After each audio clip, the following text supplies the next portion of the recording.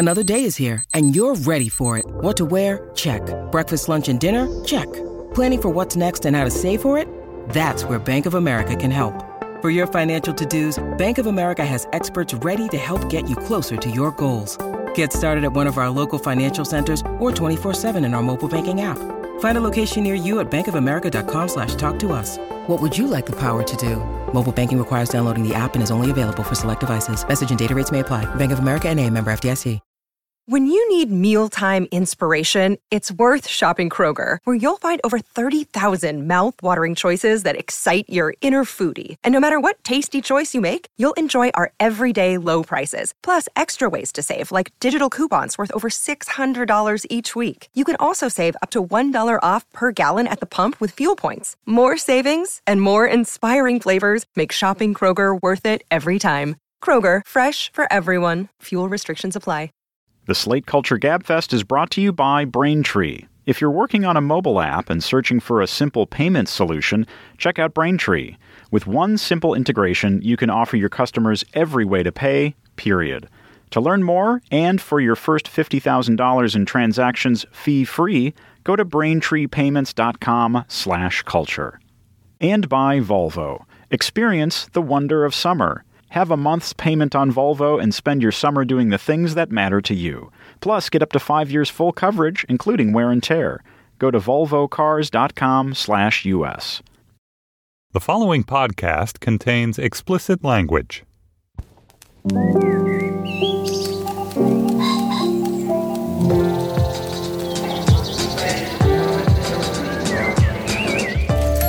I'm Stephen Metcalf, and this is the Slate Culture Gabfest hashtag Squad Goals edition.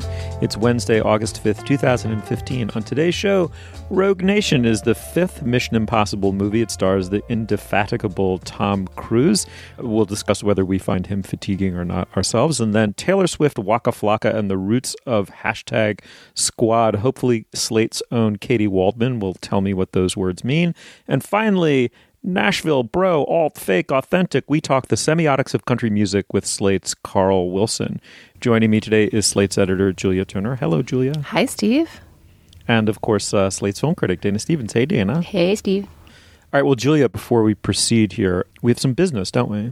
I'll let you strap on your harness so you can attach yourself to a Russian cargo plane, Steve, while I describe a few things that our listeners might like to know. First of all, we are coming to Chicago for the first time ever on Tuesday, September 22nd. You can get tickets for that at slate.com/culturechai. That's culture, CHI. I believe that tickets to the cocktails before the event are sold out, but there are still tickets to the show. So come say hello. We'd love to see you.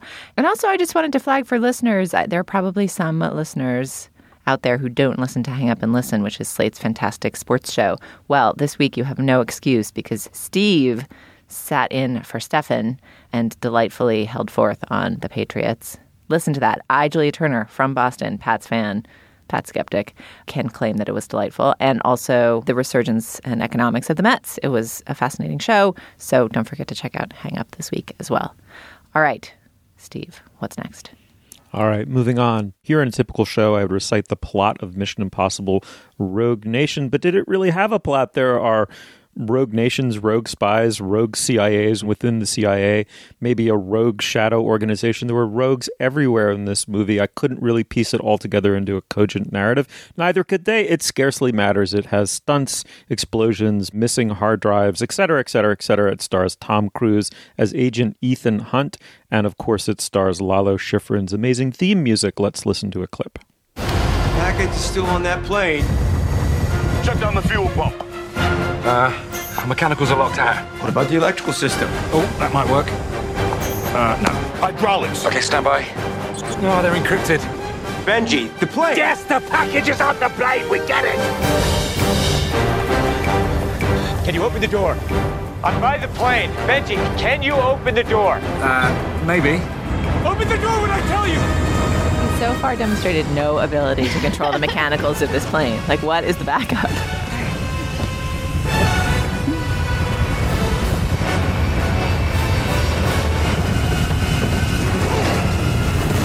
I'm on the plane! Open the door! How did you get in the plane? Not in the plane! I'm on the plane! Open the door!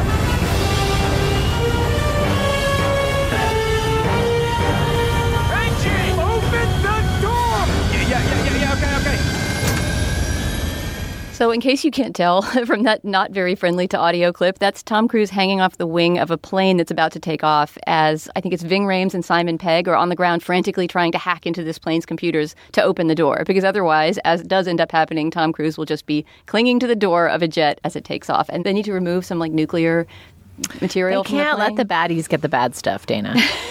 They got to keep the bad stuff out of the hands of the baddies. But as Julia noted, they don't really have a plan B. Plan B is just Ethan Hunt falls to his death from the plane. Yeah, there's not a lot of safety nets in the plans of the Mission Impossible rogues. Otherwise, the mission wouldn't be impossible. Exactly. All right, Dana, it is a piece of completely automated snobbery at this point in our collective careers as the Culture Gabfest to point out that this movie's an incoherent mess that will go on to make $2 billion. Is there anything distinctive about this movie, or was there to you? Oh, there actually really was to me. I mean, I kind of agree that it's a total incoherent mess, but I do think it's a pretty successful summer fun movie, especially for being the fifth entry in a franchise that's been around for 20 years. It's kind of mind-boggling when you think about that, because we're in the age of reboots and, whatever. There have been 3 Spider-Mans in the past decade or something. But this character, Ethan Hunt, in this particular incarnation of Mission Impossible, which is the first one since the 60s, 70s TV series that Cruise got the rights to, has been going on for 19 years. The first movie, Mission Impossible, was in 1996. So to me, just as a pure... Can we just note that we were interrupted by Dana's phone, which made the noise of a 1890s steam engine whistle? That's the choo-choo sound in Apple. It's great. The choo-choo is my text. You have a steampunk phone even, Dana. Well, look at the case. It's a little leather book, for crying out loud. All right, go on. I think Tom Cruise's longevity is something worth talking about, and his attempt to, you could say cling, that would be a rather condescending way to put it, but to bravely hold on to this action hero persona well into his 50s. He's 53 years old now, and you have to say that he looks fantastic in this movie, and his claim that he does his own stunts seems to be true. He's clinging to it like a man clinging to the side of a Russian cargo jet. Yeah, exactly. That's Tom Cruise's machismo that's taking off into the sky. He has a pretty firm grip. But Steve, you are the nation's leading Tom Cruise expert. You've written wonderfully about Cruise for Slate. He is, at least to start, a creature of your favorite decade, the 80s. I'm curious to hear what you make of this man's longevity. Well, I read somewhere, I thought I was amazed by this. I should have checked to see whether it was true, but I like it so much I don't want to know if it's false. But Tom Cruise at 53 is the same age as Wilford Brimley in Cocoon. The most notable thing about the movie to me was that there's this vast apparatus that's, I think, very skillfully delivered. I really like Rebecca Ferguson. I like the other supporting players, Ving Rhames. The music is wonderful. I thought very interestingly, there's a couple of, especially the opening set piece where he's clinging to the side of the cargo plane. There are a couple of very, to my mind, routine action sequences early on. Then there's a quite long one, an extended one in the Vienna Opera House that's, I think, meant by the director to be a kind of self-conscious tour de force, that it goes on way longer than these things typically do because it's within the confines of the opera house and backstage among the catwalks and the ropes. It can't indulge in a lot of the same predictable motorcycle explosions and gunplay. It's meant to have a degree of suspense to it. I didn't think it was as astonishing as I think the director thought it was, but I thought it was impressive, and it played a little bit against type. But what kept striking me about the movie most is that at the center of this vast apparatus is an actor who, to my mind, can't carry these kinds of movies, but I know that I am empirically wrong about that. I mean, the only reason I've written about Tom Cruise or been interested in him is that I don't understand him at all. I don't understand how this diminutive man who, in my estimation, really truly lacks either charisma or depth, nonetheless has been arguably the biggest movie star in the past 20, 25 years, and one of the biggest, certainly grossing movie stars in the history of the medium. He does nothing but either mystify or irritate me. And he's no really different in this movie. I think it's interesting that he either looks creepily too young or creepily too old. And by creepily too old, I don't mean anything ageist. I mean only that the wear and tear on him, which occasionally looks evident, doesn't appear to me to be connected to normal life experience. So a good contrast might be Sean Penn, whose face is aged intriguingly and has opened up a whole different kind of part and a whole different style of acting for him, because it's just cragged and creased with human experience. And I don't see that when I look at Tom Cruise and notice that he's over 50. And then there are other moments when he looks 28, and that just strikes me as cyborg-like and kind of impersonal. So, my final analysis is expertly delivered summer action movie without much of a heart. Steve, that's so interesting that you find his inhuman qualities and strange agelessness to be mystifying and at odds with his success, because I actually think those things are the secrets of his success. There is something about him that makes him seem like a machine designed to do this kind of thing, play this sort of superhuman person. And obviously the PR strategy around these last few movies of there being some crazy set piece stunt that he actually did himself in a time when leading men don't typically put themselves at risk in those ways feeds into that strategy that he is a physical being designed to do these superhuman things and thus is believable in these roles that kind of beggar the imagination.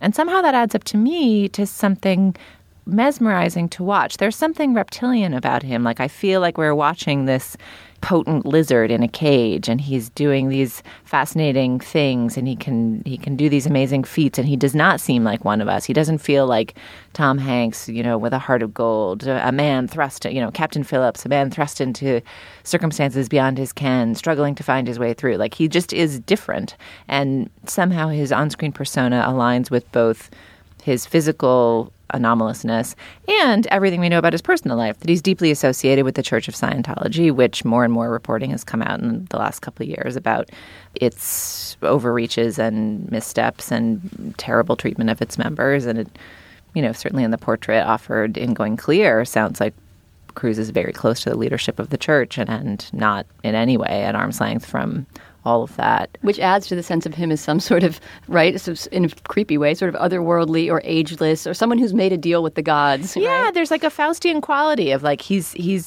kind of signed a deal with some strange life force, and you see, little flashes of reptilian yellow pulsing behind his eyes. I don't know. I can't take my eyes off of him, and it all was delightful. And you say that lovingly, the flashes of yellow. I say that with a warm and full heart. I don't know. I just really liked watching him. Dana, do you think that this movie, I have caught wind of the fact that it's making huge amounts of money. It's quite a success. Is that because of Cruise or maybe in spite of him? My sense is that he is not beloved, that if you were to break down the focus group, you wouldn't discover that the reptile is widely beloved by audiences anymore. What's your impression of him as a star at this point in his career? I don't know. One thing that was great about this movie coming out last week is that there was so much great writing about Tom Cruise. It suddenly exploded onto the net because every film writer got to sort of think through Cruise in their own way, because this really is Cruise sort of doing Cruise, right? It's kind of him exemplifying his Cruise-ness. We also should mention that this is completely his project, Mission Impossible. He's never directed one of these movies, but he's been the executive producer of all of them. He's chosen the directors for all of them. It was his production company that acquired the property in the first place. So Mission Impossible is not just, sort of a studio franchise that Tom Cruise is being conveniently plugged into. It's an enterprise of self-creation that he's been generating for 2 decades. So I think people are fascinated by that. I think there actually is probably a lot of retro affection for him from audiences. I am a little bit puzzled that he could draw new, younger viewers into the box office. But this is some pretty pulse-pounding summer stuff, I guess. And one piece of writing on Cruise that I particularly loved last week and wanted to recommend to our listeners is by Mark Harris of Grantland. And it's not specifically about the Mission Impossible movies. It's about the 3 movies for which Cruise has been nominated for an Oscar, which were probably not in order: Born on the 4th of July, Jerry Maguire, and Magnolia. And he kind of breaks down his performance in those 3 movies and talks about Cruise as an actor and how he's kind of given up, in a way, on being an actor in the way that he was in those 3 films and on trying to do those kind of prestige pictures. And that he's really battened down on this idea of himself as Julia says, the physical actor, the guy who does his own stunts and kind of won't let go. Well, though, I'd also argue that his role in Magnolia played very explicitly off of his public persona, and that obviously that was a choice on the part of Paul Thomas Anderson, who went on to make The Master and is clearly fascinated with cults and cults of personality. But that was a role in which Tom Cruise played sort of a Tony Robbins-esque self-help guru with maniacal fervor that also played on the reptilian yellow behind his eyes. You're like, this is not a totally human here. It's very impressive that he took that role when you think about it. And I'm not sure that now, with what's happened to his self-image since then, with revelations about Scientology and jumping on the couch and fighting with Brooke Shields about depression and all the strange ways that we've seen Tom Cruise since then, that he would take a role that's as exposing of kind of the underbelly, the dark underbelly of that persona as the Magnolia role was. I bet he'll come back around again, though. I mean, first of all, he can't do this forever. I mean, may he do this forever? I can't wait to watch in 20 years Mission Impossible 9, Gallery of Infidels, and, you know, he's Geriatric Nation. Yeah, and I'm sure he'll be dangling from the International Space Station in that one. But I do think he's our most inhuman leading human, and I do keep wanting to watch him. All right. Well, the movie it's the 5th installment in the Mission Impossible series. It's called Rogue Nation, starring Tom Cruise. Probably going to go see it. You might as well tell us what you thought of it at facebook.com/culturefest. All right. Well, now is the moment in our podcast where we talk about our sponsor, Julia. What do we have? This episode of Slate's Culture Gabfest is brought to you by Braintree, code for easy online payments. If you're a mobile app developer, check out Braintree. Braintree is the payment solution used by companies like Uber, Airbnb, Hotel Tonight, Living Social, and Munchery. Braintree makes the payment experience in these apps seamless and magical, and now you can add a similar experience to your own app.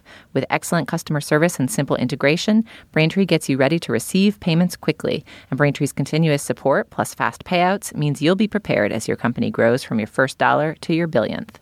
Braintree has also helped to solve the problem, which I did not know was a problem until I received this ad copy, but which I can recognize in myself. I am a perpetrator of this problem of mobile cart abandonment by offering a best-in-class mobile checkout experience. Wait a minute. Can we step back and define mobile cart abandonment? I assume it is the vendor term for what happens when you almost buy a bunch of things and put them in your mobile shopping cart, but then do not check out. That could also be called financial prudency. So Braintree will help you help your users overcome their financial prudence. They offer a full-stack payment solution and support for all payment types your customers might want, including, but not limited to, Bitcoin. And they offer superior fraud protection, customer service, and fast payouts. To learn more and for your first $50,000 in transactions fee-free, go to braintreepayments.com/culture. All right, Steve, what's next? Thanks, Julia. All right, moving on. Katie Waldman is the words correspondent for Slate.com. Katie, welcome to the program. Hi, thanks for having me. I have to query you about a set of words that mean nothing to me. They are Waka Flocka and the roots of #squad. Let me quote a little bit from some of the people that you quote in your piece. As Megan Garber writes in her essay on Squad, quote, Swift, Taylor Swift that is a performer not just of music but of friendship. She takes the cliches of female camaraderie and commercializes them. And then you go on to say Lena Dunham has praised her Squatty Swift for summoning a witch's coven of benignly magical besties. What is this concept, Squad? So as far as I understand it, and I think that it definitely takes on a lot of different meanings depending on who you're talking to, it's a word for a clique or a crew, a friend group. And Taylor Swift is the one who has really brought it into the mainstream by amassing sort of a coterie of fantastic ladies and saying we are all best friends and we've got each other's backs and #squad, that's what we are. And so I guess you can just see the squad as sort of your backup, your support group, and sort of your social aspiration. This is where you live in the social world. Yeah, I mean, this is a term that's been in circulation for some time, but seems to have become ubiquitous this summer. You can tell it has reached ubiquity because marketers have started adopting it, and places like Burger King are telling you that your squad goals should be getting hamburgers on National Hamburger Day. But I'm so excited that you wrote about Squad, Katie, and I'm excited to have you on to talk about it because I think the current appeal of the term is interesting to dissect, and then the history of it is also interesting to dissect. And in addition to #squad, there's also the usage #squad goals, where you talk about what you and your crew aspire to do, be, look like, resemble, or how you like to recreate.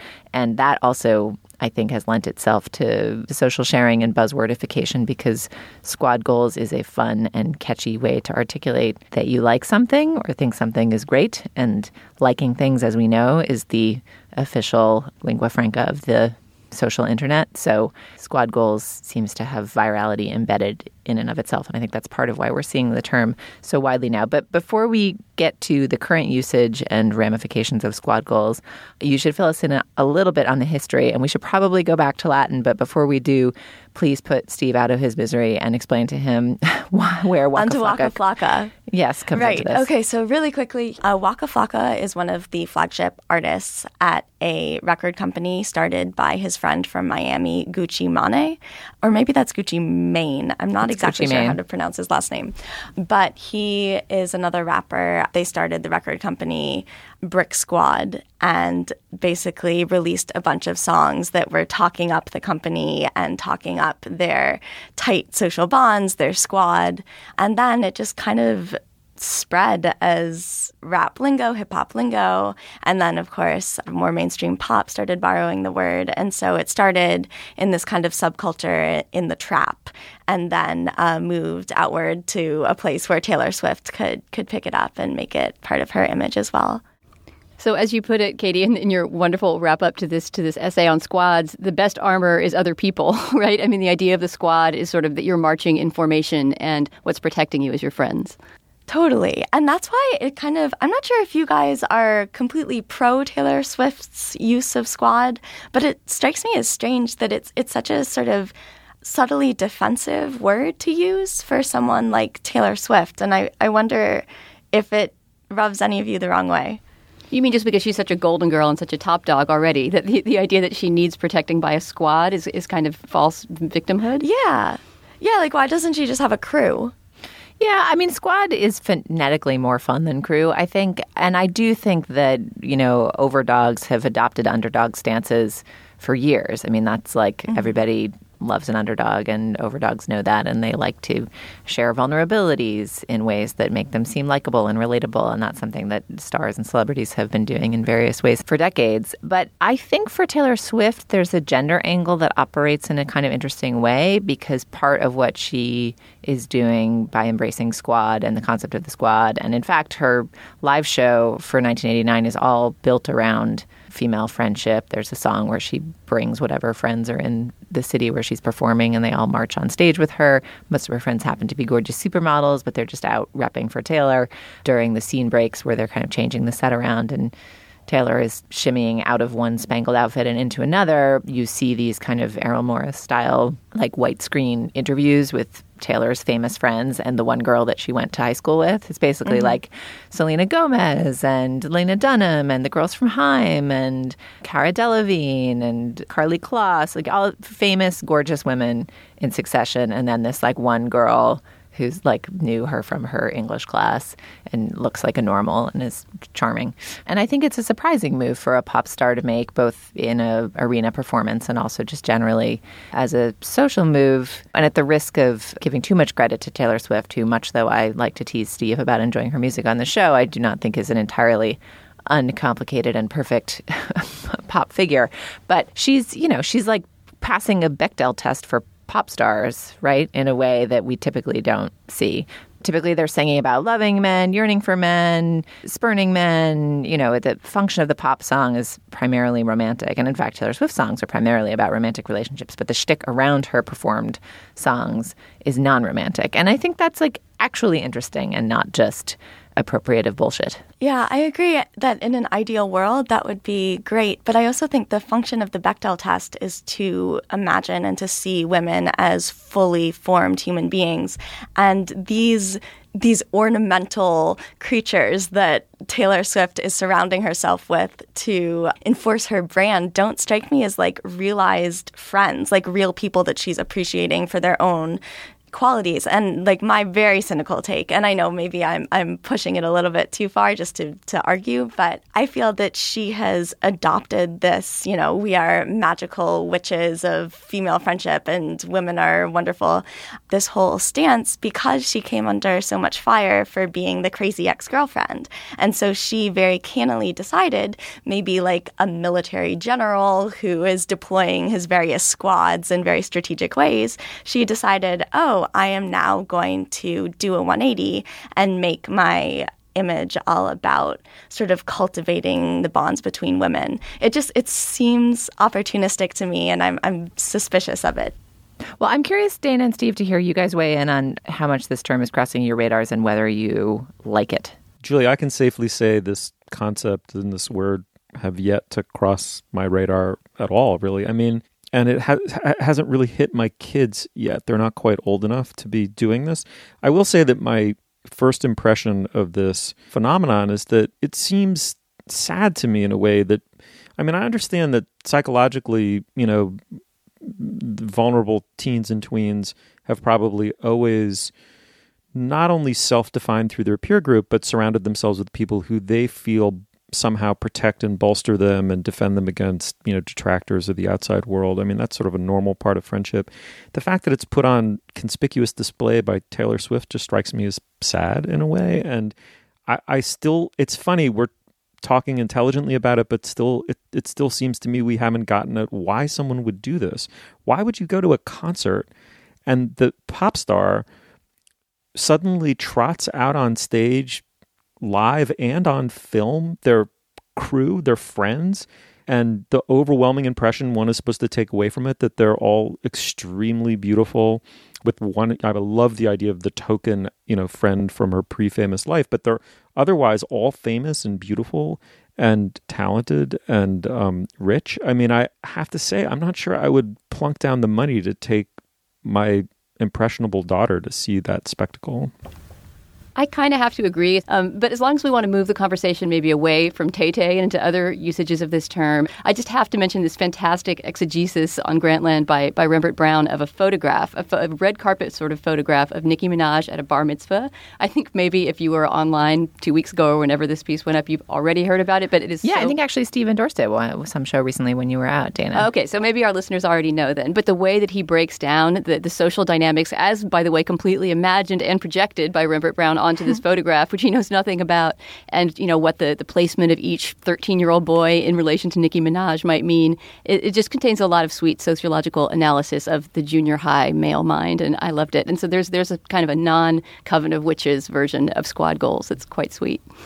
I agree. I think that was a magisterial document, and I want to print it out and frame it and put it on my wall. All right, Katie, you're the words correspondent. Does the Slate Culture Gabfest constitute a squad? Are we in tandem with our listeners a squad? Are we in tandem with our regular contributors and correspondents like you, Carl Wilson, who will join us later, Chris Molanphy, Koi Swans, June, the rest? Are we the squad? Where is the squad in this dynamic? Or are we all squads? That's such a complicated question. I feel like squad is sort of what you want it to be and what the squad says they are, says it is. So, I mean, from the outside looking in, you guys definitely seem like a super cool squad that should be, emblazoning your faces across various billboards and things. And I think the best and most sort of fruitful deployment of squad would be an inclusive one where listeners are also part of the squad and everyone who feels friendly feelings towards each other can all be part of the squad. So that is my hopeful vision for squad. But as the squad leaders, you are in a position to say yay or nay. All right. Culture Fest Squad Goals, have a lovely inclusive squad that welcomes each and every one of you listening to this right now. Marching in one giant square formation. Yes, and protect us from those other ravenous podcasts out there. The haters, political sea of haters through which we navigate. Armies, activate, mobilize. All right, this is getting too aggressive. Steve, end it. All right, well, the article is called Taylor Swift, Waka Flocka, and the Roots of #Squad. Katie Waldman, thank you so much for joining us. That was fun. Thanks for having me. All right, now is the moment in our podcast where we talk about our other sponsor. Julia, what do we have? Our podcast this week is sponsored by Volvo. It's time to experience the wonder of summer. Leave early, wonder more, stargaze, do it all. And if you purchase a Volvo, you can get a month's payment on Volvo and spend your summer doing the things that matter to you. Plus, get up to 5 years full coverage, including wear and tear. It's the Wonder of Summer event from Volvo. Go to volvocars.us or test drive a Volvo at your local dealer. All right, Steve, what's next? All right, Julia, thanks a lot. Moving on. Manichean scenarios of brave mavericks redeeming Nashville's corrupted soul are obligatory for covering country for people who don't like country. So writes Carl Wilson, Slate's music critic in Slate magazine. Carl, welcome to the show. Hi, Steve. Thanks for having me on. Carl, among the many things I love about you and your work is that you can listen to a new album from Casey Musgraves and then crank out 3,200 words on the semiotics of country music. Talk to me a little bit about who she is and how you felt about her when you first heard her music, and why this new album got you thinking about all the many different and competitive definitions of country music. Casey Musgraves is a young country singer who sort of first made a big impact with most people with the song Follow Your Arrow, which became kind of an LGBT kind of anthem and a sort of general tolerance and good feelings anthem. Make lots of noise, kiss lots of boys, kiss lots of girls, if that's something you're into. When straight and narrow gets a little too straight, roll up the joint, or don't. Just follow your arrow wherever it points at. Follow your arrow wherever it points. What happened in the adaptation of Follow Your Arrow by large numbers of people is that she started to be used instead as kind of a stick to beat country with, as something superior to mainstream country, as something that corrected for all of mainstream country's supposed reactionary ills, and really as a tool for people who don't like country to use to take an opportunity to criticize country and sort of interlope in. I think much against her will. I don't think that it's really anything Casey Musgraves ever asked for, but it's sort of an opportunity that gets taken very frequently by both critics and audiences in this ongoing use of country as kind of a scapegoat for things that are wrong with white America. Carl, it seems to me that among the many great places your piece goes, it talks about this division that seems especially urgent within country music between sort of authenticity and inauthenticity, for lack of better words. But there's kind of the original, what people think of maybe as the original country music as created by Hank Williams and the Louvin Brothers and Red Foley and Texas Bob Wills and up through Merle Haggard. But then country somehow became something else. And, as if, Carl, at a certain, and I'm not saying this is a true narrative, it might be a false one, but at a certain moment, like country music mutated away from what was true about its origins and turned into something synthetic and manufactured and inauthentic. Is that part of what you were playing with in this piece? Yeah, I mean, I think that's the narrative that a lot of people feed back to us about country frequently, and they'll do it over and over again by the decades. What really happens is the country goes through sort of a cycle between sort of traditionalist music and more pop-inflected music. And then, the new traditionalism arises. And every time that cycle works its way around, what you have are these kinds of outcries that country music isn't even country music anymore. And especially claims basically from outsiders to the music that it's betraying itself in some way, whereas the sort of traditional country audience, the rural and suburban audiences from the South and from the Midwest, continue to listen to country through all of these iterations and don't seem to sort of to feel themselves betrayed.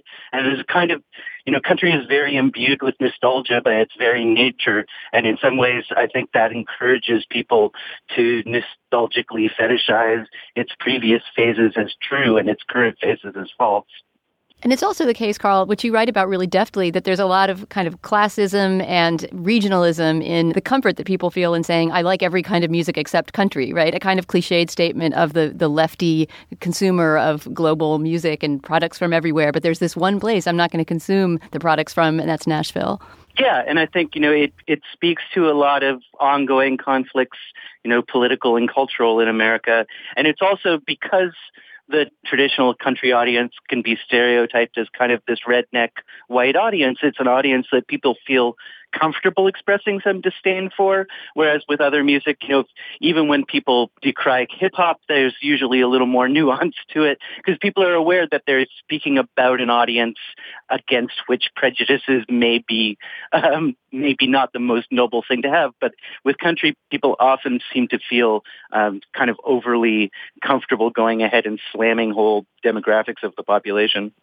Carl, you really put your finger on this phenomenon that recurs, I think, every few years, which is the country phenomenon who people who don't like country like and then like to use to slag the rest of country. Is the purpose of your piece to offer us a lens through which to view conversations about country for time to come, or would you prefer that we all just stop seeing country performers this way? Like, what if you could wave a magic wand and render American ears to have a new aspect towards country music? What would you desire? Well, I think that mainly I'd like people to understand that there's always things coming out of mainstream country that are also worthy of their attention. I think people hear things, and definitely there's always sort of trends in mainstream country the way there are in any kind of mainstream genre, where things become a little too much and you hear a little bit too much of the same kind of thing. But with country, people tend to be really dismissive of the stuff coming out of Nashville, and lionize the things coming out of anywhere else as the real, true country music. And I think that lots of people who enjoy, someone like Casey Musgraves, who actually does come out of Nashville, if they looked a little closer, could find things in the mainstream country charts at any given time that are actually more interesting than they're giving it credit. And I think if people could separate themselves from the disdain for mainstream country as a genre and, country radio as a kind of social location and listen more closely to the music, there wouldn't be this kind of false opposition drawn up so much of the time. For example, in the piece I talk about, basically the number one country song of the summer, or at least of the sort of early summer, was this song called Girl Crush by Little Big Town, which, is really a fantastic song. Yeah, let's listen to that. I got a girl crush. Hate to admit it, but I got a heart rush. It's slowing down. I got it real bad. Want everything she has. That smiling and midnight laugh she's giving you now.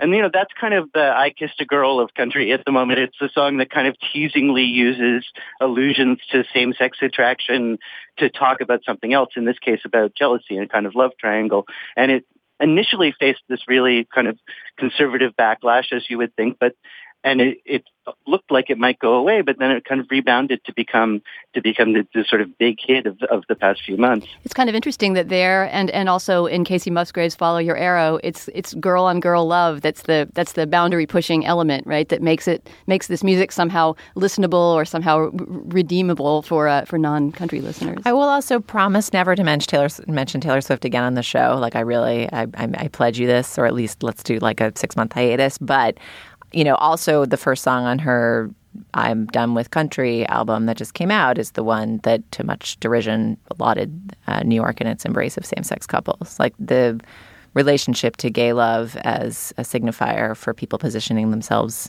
within the country mainstream or against it does seem like a recurring.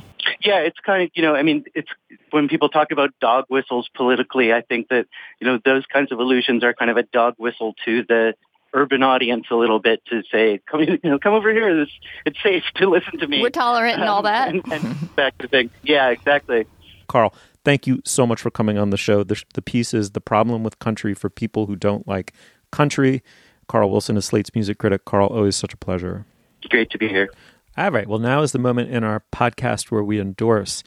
Dana, what do you have? You know what? I'm going to embrace my Dana-ness this week and endorse something that is going to deliberately make both of you guys mock me. So last week when we were in the studio, I was turning off my computer as we were about to start recording, and Julia heard a little glimpse of what was currently playing on my Pandora, which was some sort of Indian classical music, and proceeded to mock me like, she actually does listen to that stuff.